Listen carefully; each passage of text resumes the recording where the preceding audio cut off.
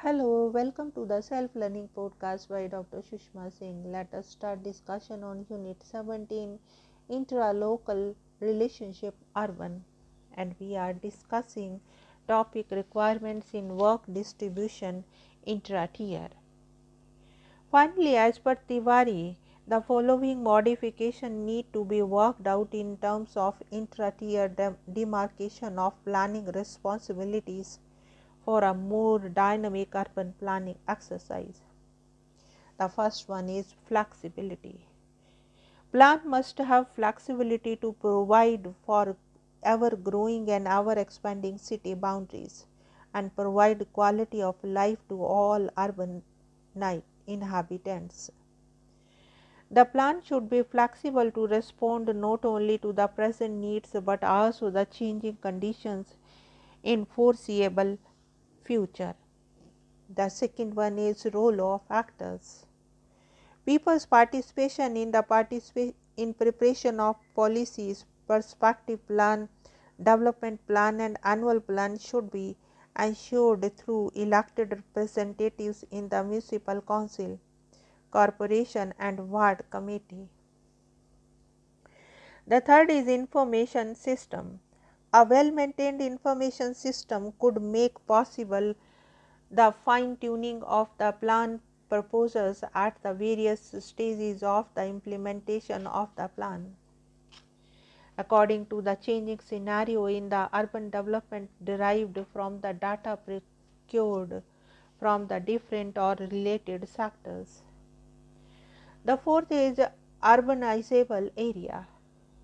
The development potential may be assessed for the areas located in the periphery of the developed areas.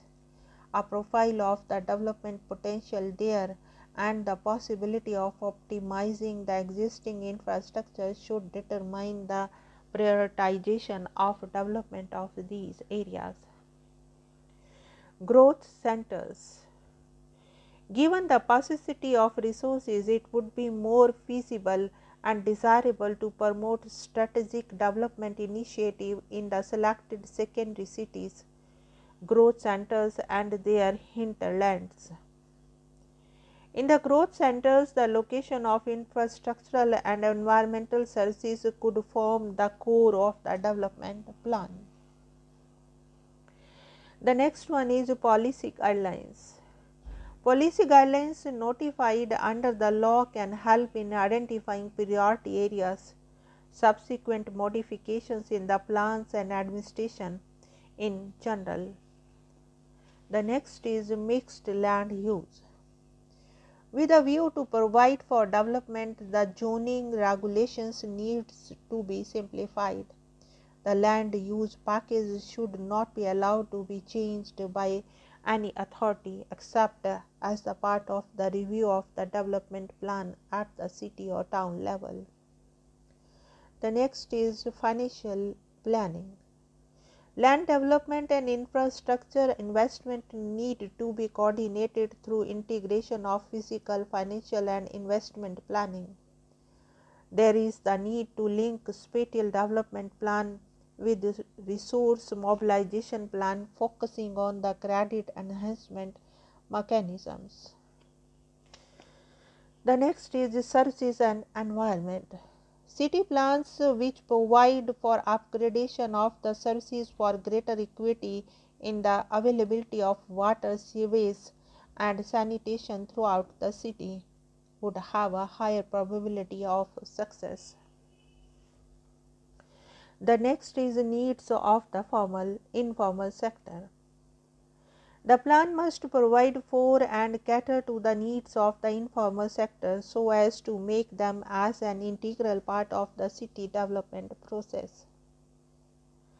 The next is land policy and management. As opposed to the process of compulsory land acquisition and the related issue of lower compensation rates, the ULBs should adopt collaborative approaches within the existing legal framework. The next is legal framework. Plan implementation would call for a legal framework so as to make it enforceable and mandatory. The legal framework has to be supported by an effective and efficient machinery which would see that no distortion of master plan proposal take place at the ground level. The next is standards.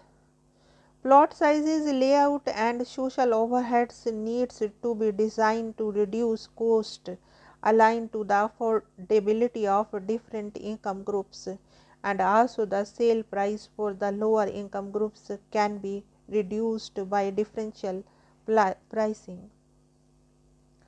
The next is building bylaws. Building bylaws and zoning regulation for the city or towns should match the local needs. However, the existing bylaws needs to be simplified and transparent, and there should not be an element of discretion. Adequate provision for the parking facilities should be made. The next is database at metropolitan, district and state level. The planning exercise need continuous data collection, analysis, interpretation and updating of the data. A computer generated database and information system in GIS environment should be developed at various levels, which would provide support to planners in development plans. Next is simplification of measures and procedures. The preparation of development plans should be completed within a period of 12 months and should be approved within 3 months. After the plan approval, the total period for preparation and approval should not exceed 18 months. The approval authority of development plans should be the ULB in consultation with the Director of Town Planning Department. The prospective plan could also be approved by state government through Directorate of Town Planning. The next is strengthening planning mechanism and institutions. The Town and Country Planning Acts needs to be modified to enable the formulation of interrelated plan by specifying the definition, scope and contents of various plans. And next is strengthening administrative and technical capabilities. The administrative, technical, managerial and financial capacities of the ULBs needs to be strengthened. The ULB and the town planning departments should work under the same state department for better coordination. The cost recovery procedures and revenue collection methods of the ULBs need to be strengthened. Now let us conclude the unit. Though there is no denying the fact that the integrated development of urban and rural areas is important, since there is inviolable connectivity between the two regions, retaining plurality would serve the ultimate end of efficiency. It could not be assumed that the bigger is better, hence where required plural arrangement should be worked out between the tiers in the spirit of polycentricity to ensure best or most optimum scale of production or provision of any goods and services. For that, collateral arrangements would need to be worked out instead of vertical hierarchical.